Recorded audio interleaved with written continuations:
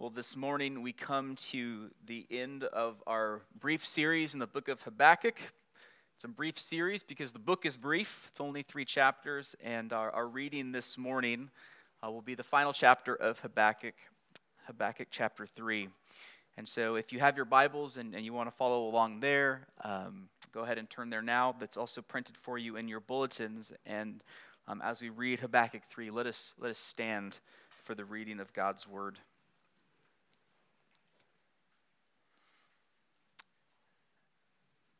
Again, our reading is Habakkuk chapter 3, beginning at verse 1. This is the word of the Lord. A prayer of Habakkuk the prophet according to Shigionoth.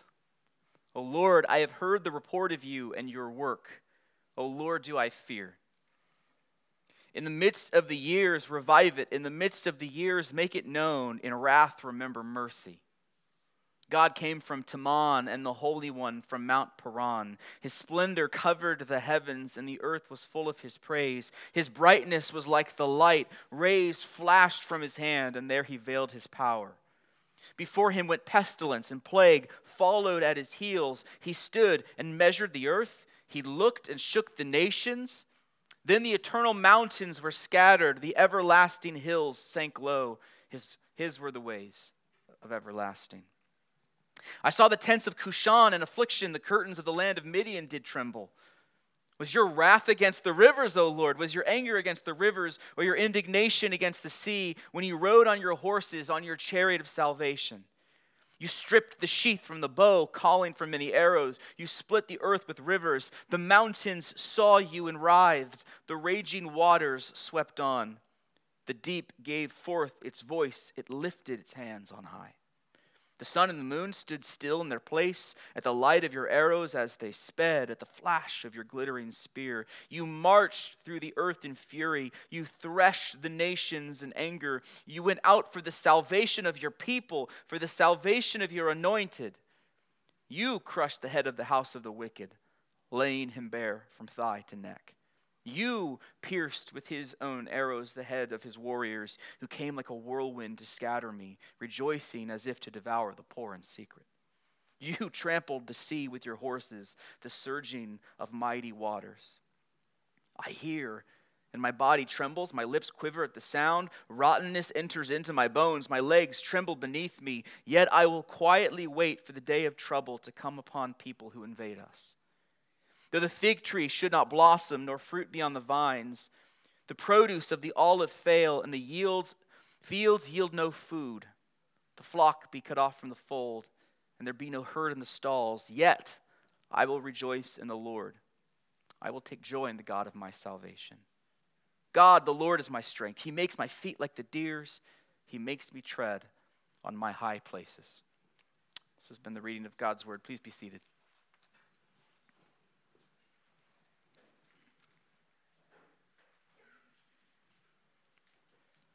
Let me pray briefly.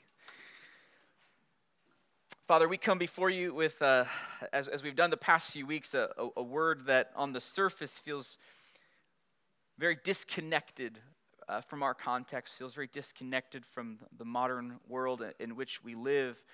And yet, Lord, we come with this faithful expectation that your word is for us. Not just to give us a history lesson, not just to give us information so we can know more, but it's a word that is equipped by your Spirit to grow us in our faith and knowledge of Christ and the salvation that you have purchased in him. And so, Lord, would you do that kind of work? Would you attend the preaching of your word, that it would go out, that it would not return empty? And Lord, we ask of you, and in many ways we ask in comfort that this is a work that you have to do. And so, Lord, would you do it as you've promised? Praise in Jesus' name, amen. Again, this morning we turn to the third and final chapter of our brief look at this brief book, Habakkuk. This book is heavy. It may not be the most obvious choice in terms of kicking off a new year together, but I think it's a good candidate for what we need. As we've seen over the past few weeks with the first 2 chapters of Habakkuk, they're structured around 2 complaints from this prophet, and then we have 2 replies, 2 responses from God. Habakkuk comes to the Lord complaining that he sees nothing but wickedness in the people of God in the kingdom of Judah where he lives. There's violence and oppression and injustice. There's corruption. There's contention. Everybody is at each other's throats. No one is listening to God. Habakkuk cries out in chapter 1 that the law is paralyzed. And so Habakkuk's complaint is, God, why aren't you doing anything? How do you just sit idly by? How can you just sit back with your hands in your pockets? God, how can you remain silent? And then God replies, God answers his prophet. And remember, his answer is far more distressing than his silence. God says, I'm not idle. I'm not just sitting back. I'm raising up the Chaldeans. This is the next great ancient superpower, Babylon. I am raising them up to be the instrument of judgment against my people, Judah. Again, God's answer is worse for Habakkuk than his silence. I cried out because of violence, and your response is, I'm going to send an even more violent people to you. I cried out that Judah was wicked, and your response is, I'm going to send, let's be honest, an even more wicked people to do your work. This doesn't make any sense. How can this be? Habakkuk's first complaint was, how can you sit idly by while Judah falls apart? Habakkuk's second complaint is, how can you be on the side of the Babylonians? How can you just watch them do whatever they want? And then God's second reply is, make no mistake. I see everything Babylon is and will be, and I even know their end, and they will receive judgment. They will receive what is due to them. And then we come to chapter 3. And Habakkuk gives us his final reply. He has the last word, and it's a remarkable reply. I don't know if you noticed this, but this entire chapter is a song. It's a psalm. Kind of reminds me of a musical, right? You might have dialogue and action that's carrying the plot of the story along, and then all of a sudden they'll bust out into a musical number, and oftentimes the musical number will convey like the inner life of the narrator, kind of explaining how they feel. Oftentimes the song will kind of look back at the action, and it will kind of summarize everything that happens. And I know some of you in this room hate musicals, and you're still wrong. Musicals are great. And musicals are biblical, because Habakkuk is somewhat of a musical. Verse 1, a prayer of Habakkuk the prophet, according to a Shigionoth. What in the world is a Shigionoth? It's something along how you sing it or perform it. Maybe it's like genre. This is like a jazz standard. It's a classical number. It's a hip-hop work, right? If you have played an instrument, oftentimes you'll look at sheet music and it'll have the time on there, but it'll say like upbeat march. Or my favorite is play it thoughtful and contemplative. Maybe that's something of what a Shigionoth is. We don't really know. At the end of our chapter, verse 19, this is for the choir master with stringed instruments. This is who's supposed to play this tune. Again, chapter 3 is not a closing chapter, it's a closing song.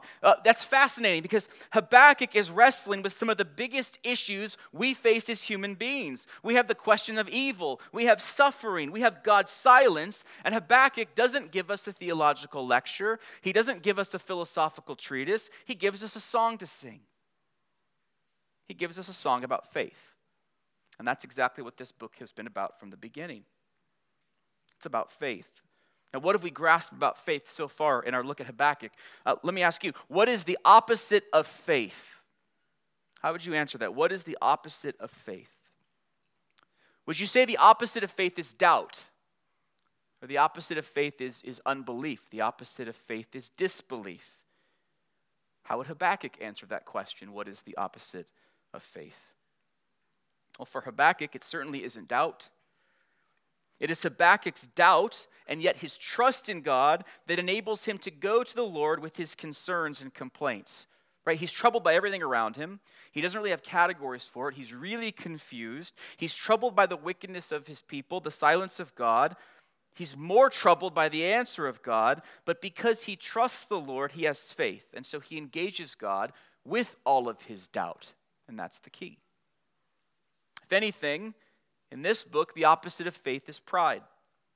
It's self-reliance. It's trusting in your own strength and might and power and ability. And so here's Babylon, swollen with pride. They do as they please. But faith for Habakkuk leads him to question God. Out of pride, Habakkuk could have just turned away. He could have determined, frankly, I just know better than God.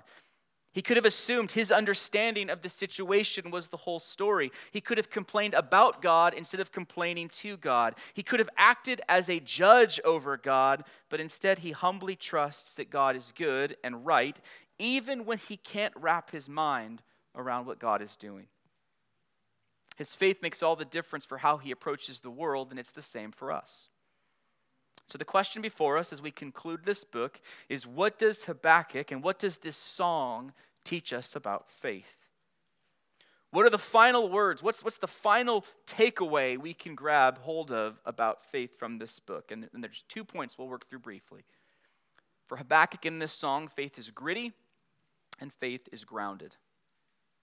Faith is gritty and faith is grounded.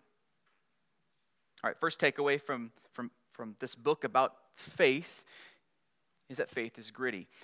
If you describe someone as gritty, what are you saying? What does it mean for someone to be gritty? It means tough, right? Typically, life has been hard for that gritty person, and so that hard life has shaped them. If you say a war movie is gritty, what are you saying? You're saying it's realistic. It conveys the horror of war. There's no kind of smoothing out the rough edges. There's no sugarcoating the story. It's gritty. It's tough. Well, Habakkuk displays for us a tough, resilient, real-life formed, gritty faith. This is faith worked out in darkness. This is faith worked out in the midst of life's challenges and hardships. His faith is under no illusions. It's gritty. Listen to verse 16. He reflects on God's word to him about this judgment that will come. I hear and my body trembles. My lips quiver at the sound. Rottenness enters into my bones. My legs tremble beneath me. Yet I will quietly wait for the day of trouble. All right, so Habakkuk has received God's word about impending judgment on Judah that will fall. This is a hard word. See, when Habakkuk cries out, how long, O Lord, he's crying out for redemption, isn't he?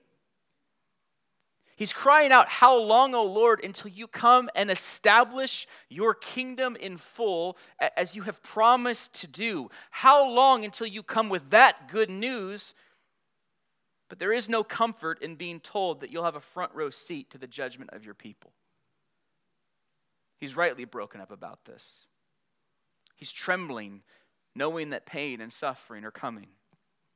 Verses 17 to 18 are probably the most memorable verses in the book. This beautiful poetic conclusion where Habakkuk sings, though the fig tree should not blossom, nor fruit be on the vines, the produce of the olive fail, and fields yield no food, the flock be cut off from the fold, and there be no herd in the stalls, yet I will rejoice in the Lord. I will take joy in the God of my salvation. And these are beautiful words, but words nonetheless that speak to total devastation. Everything gone. Yet these are the circumstances where Habakkuk expresses faith. This feels really counter to how we approach faith. We celebrate faith and trust in God when things are going well. That's when it's easy to do that. That's when we often talk about God's faithfulness to us. When God seems to be answering my prayers according to my plan, according to my understanding. But Habakkuk is talking about a faith when God answers his prayer in a way that rocks his world. A way that brings him to the end of himself. Habakkuk is facing a future with no resources. There's no land, no community. Everything he knows is wiped out. Yet even in these circumstances, Habakkuk will rejoice in the Lord. Habakkuk may lose his harvest, his nation, his prosperity, but he refuses to lose his God. Kind of a reminder, to lose good things will break your heart. It'll even bring you to the end of yourself, but to lose your God, to lose your greatest good, that's where joy and peace are gone, extinguished. No hope. Faith is in the midst of the darkness clinging to God, because where else will I go? You alone have the words of life. It's not just that Habakkuk will continue to believe in God. It's not just that Habakkuk will acknowledge that God exists. He will delight in God. He will take joy in God. He will find comfort in God when there is absolutely no comfort to be found elsewhere. This is a terribly important lesson, isn't it? This preaches to us, doesn't it?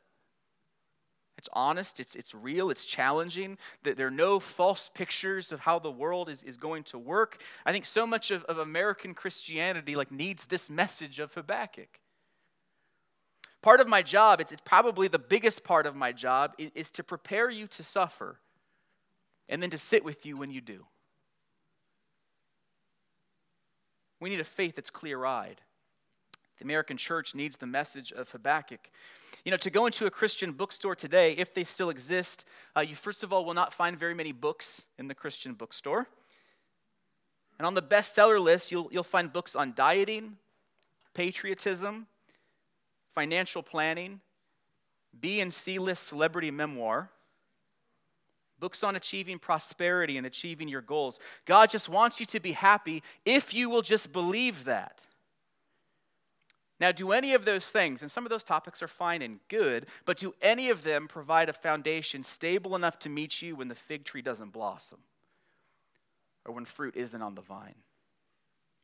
Do any of those topics provide a foundation for the cancer diagnosis or the abandoned spouse or the family member completely engulfed in addiction, a depleted retirement account? Don't we need a faith that can stand up to reality? And isn't that what Habakkuk provides?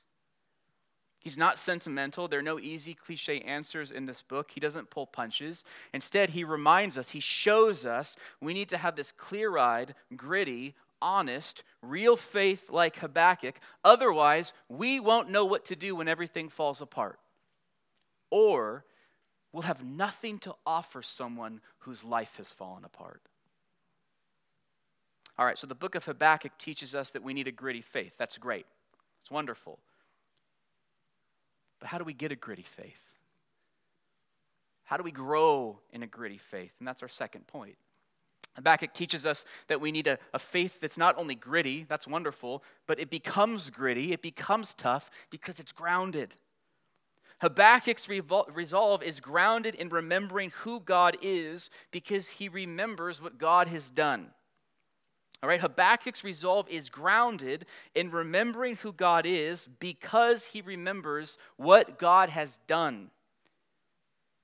Let me explain. So after 2 chapters of pain and anguish and confusion and frustration, this back and forth with God, all of a sudden he begins this song, and it sounds a little odd, doesn't it, based on everything that we've read in Habakkuk. It sounds a little bit out of place. It sounds triumphant.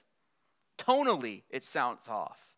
We would expect the song to be in a minor key, but I don't think the Shagayanoth, if it were in our kind of genres of music, I don't think it would be in a minor key.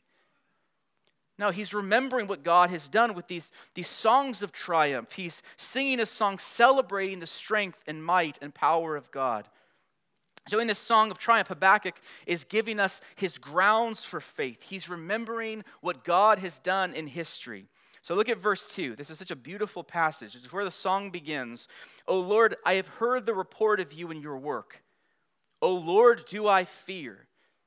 In the midst of the years, revive it. In the midst of the years, make it known. In wrath, remember mercy.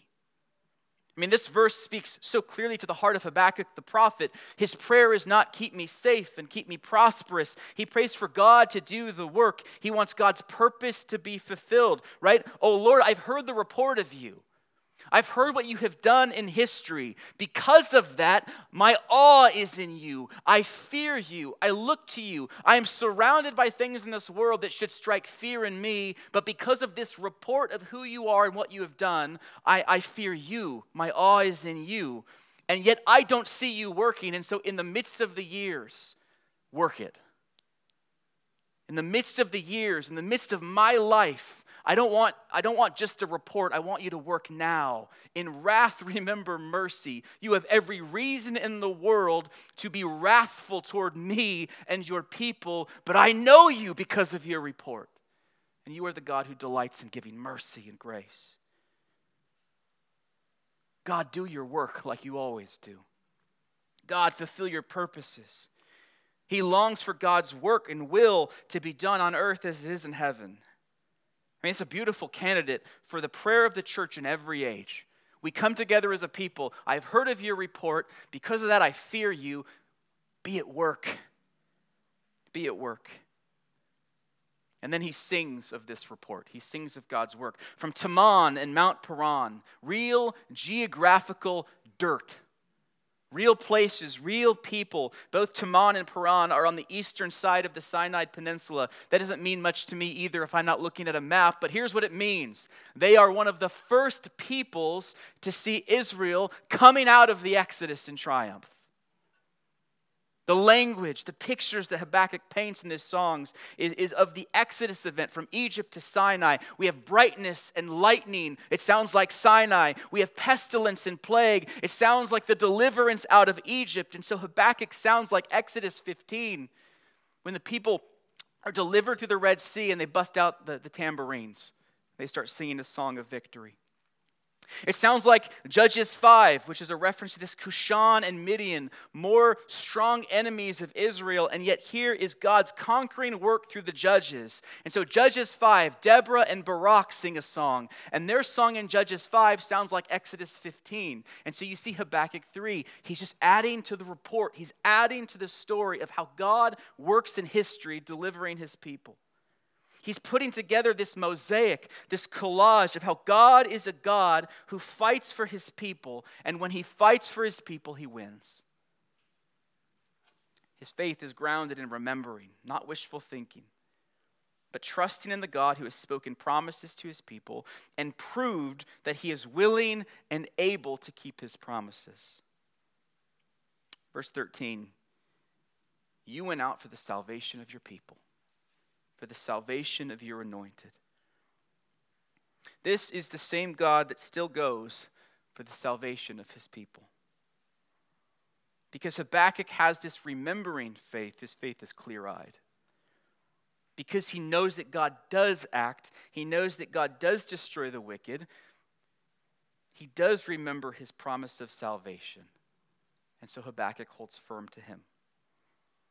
He clings to God with all of his doubts, concerns, and complaints. He makes God's reality his identity, and that's where he is able to find rest. His faith is grounded. It's grounded. I think this is a good lesson for us in the way that Habakkuk shows us how to ground our faith, how to ground our faith. If you've ever installed an electrical outlet or a ceiling fan, you've dealt with the various wires that are coming out at you, and you have a grounding wire, don't you? The grounding wire is typically copper. So you think it's usually always copper nowadays. Now, what's the purpose of the grounding wire? Well, the ground wire is an electrical wire that literally goes into the ground. It goes into the dirt that you live on. The purpose of this is that when you have an excess electrical charge, it doesn't happen at the point of the charge, or it doesn't spark out on you and create a fire. The point is that excess electrical charge goes into the dirt where it safely dies. I think that's a helpful image of what's going on here. Our suffering is something like an electrical charge. Feels like an electrical charge often, doesn't it? Our suffering is like an electrical charge, and it needs to go somewhere where it can be handled safely. And our suffering needs to be grounded in the works of God. If we have nowhere to take our suffering, it will overwhelm us. If our faith is shallow, it will overwhelm us. It needs to go back into the saving works of God. This is slightly different than saying we need to go to the heart of God or to the character of God. I think that's true, but this is saying something a little different. It's not just to acknowledge that, yes, God is good and just and wise and righteous, but what's better for grounding our faith is that in the dark, in the heartache, we go to the work of God. In our suffering, it's not just to confess that God is good, it's to hear Jesus call out to all who are weary and heavy laden. It's to meditate on Jesus and his compassionate touch to the broken. It's to cling to his own body broken on the cross. When life is crumbling, we do more than just repeat that God is good, because I think that's always in danger of being too abstract. No, we behold his goodness physically, literally, in time and place, nailed to a cross out of his inextinguishable, infinite love for us.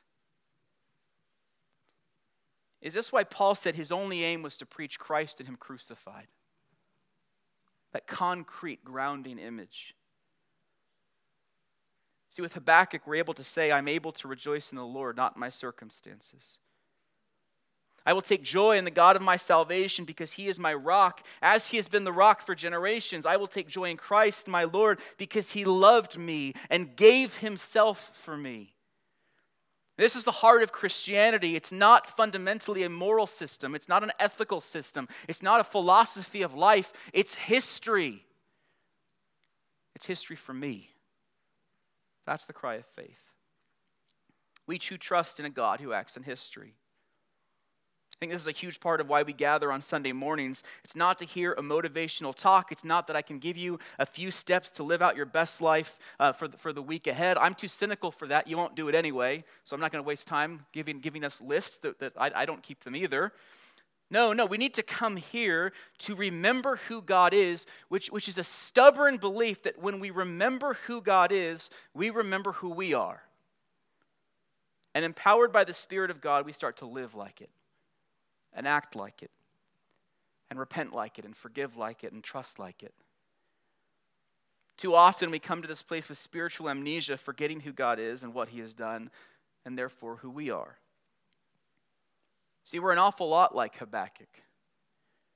We don't see God's acts of might and power in that visible, dramatic way. Instead, what do we see with our eyes? We see the same thing he saw: evil, sickness, dying, suffering, death.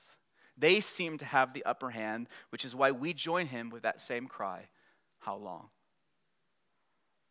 And so we come to this place to remember what he has done.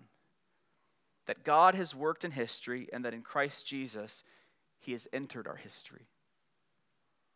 That Jesus received our wrath so that with great confidence we can know and trust that God will indeed remember mercy. We look back to what he has done, and because of what he has done, we can cling to God with our doubts and with our confusion and with our complaints, and we can trust him, even if everything is falling apart.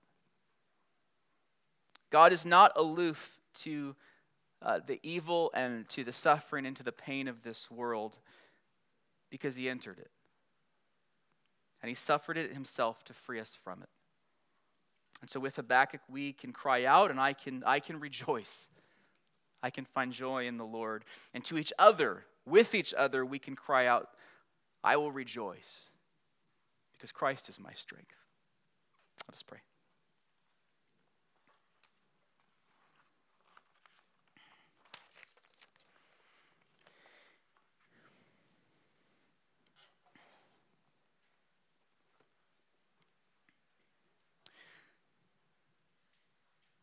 Our great and merciful God, we come before you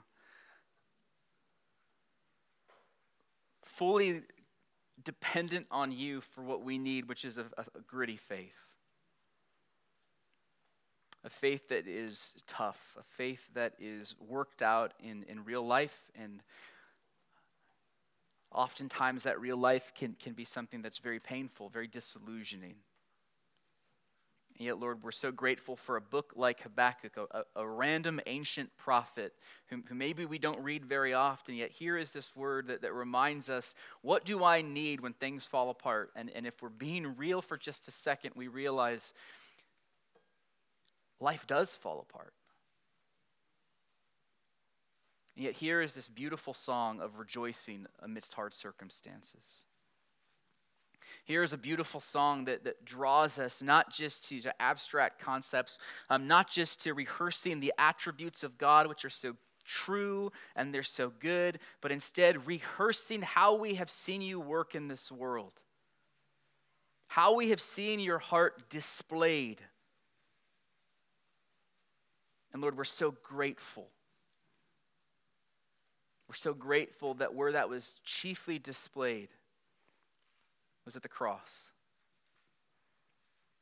Lord, would your Holy Spirit seal that word into our hearts? Would you build us up? Lord, would you strengthen us for the days ahead? I know there are people in this room now who are in the darkness. There are people in this room who feel the full weight of the valley. Lord, would you be near them? Would they be able to see your report of what you have done, to be able to grab hold of you with all of their confusion, with all of their frustration? And Lord, for those of us who are not in the valley right now, would this go into our hearts? Lord, would you hide this word in our hearts so that we would cling to you when life becomes hard? And Lord, would this be a word that is buttresses our faith, strengthens our faith as we go forward? Would it be a word that reminds us of the power and hope and glory of even proclaiming the report of what you have done for the world that is in such desperate need for you? Lord, do a work that only you can do. And we pray this in Jesus' name, amen.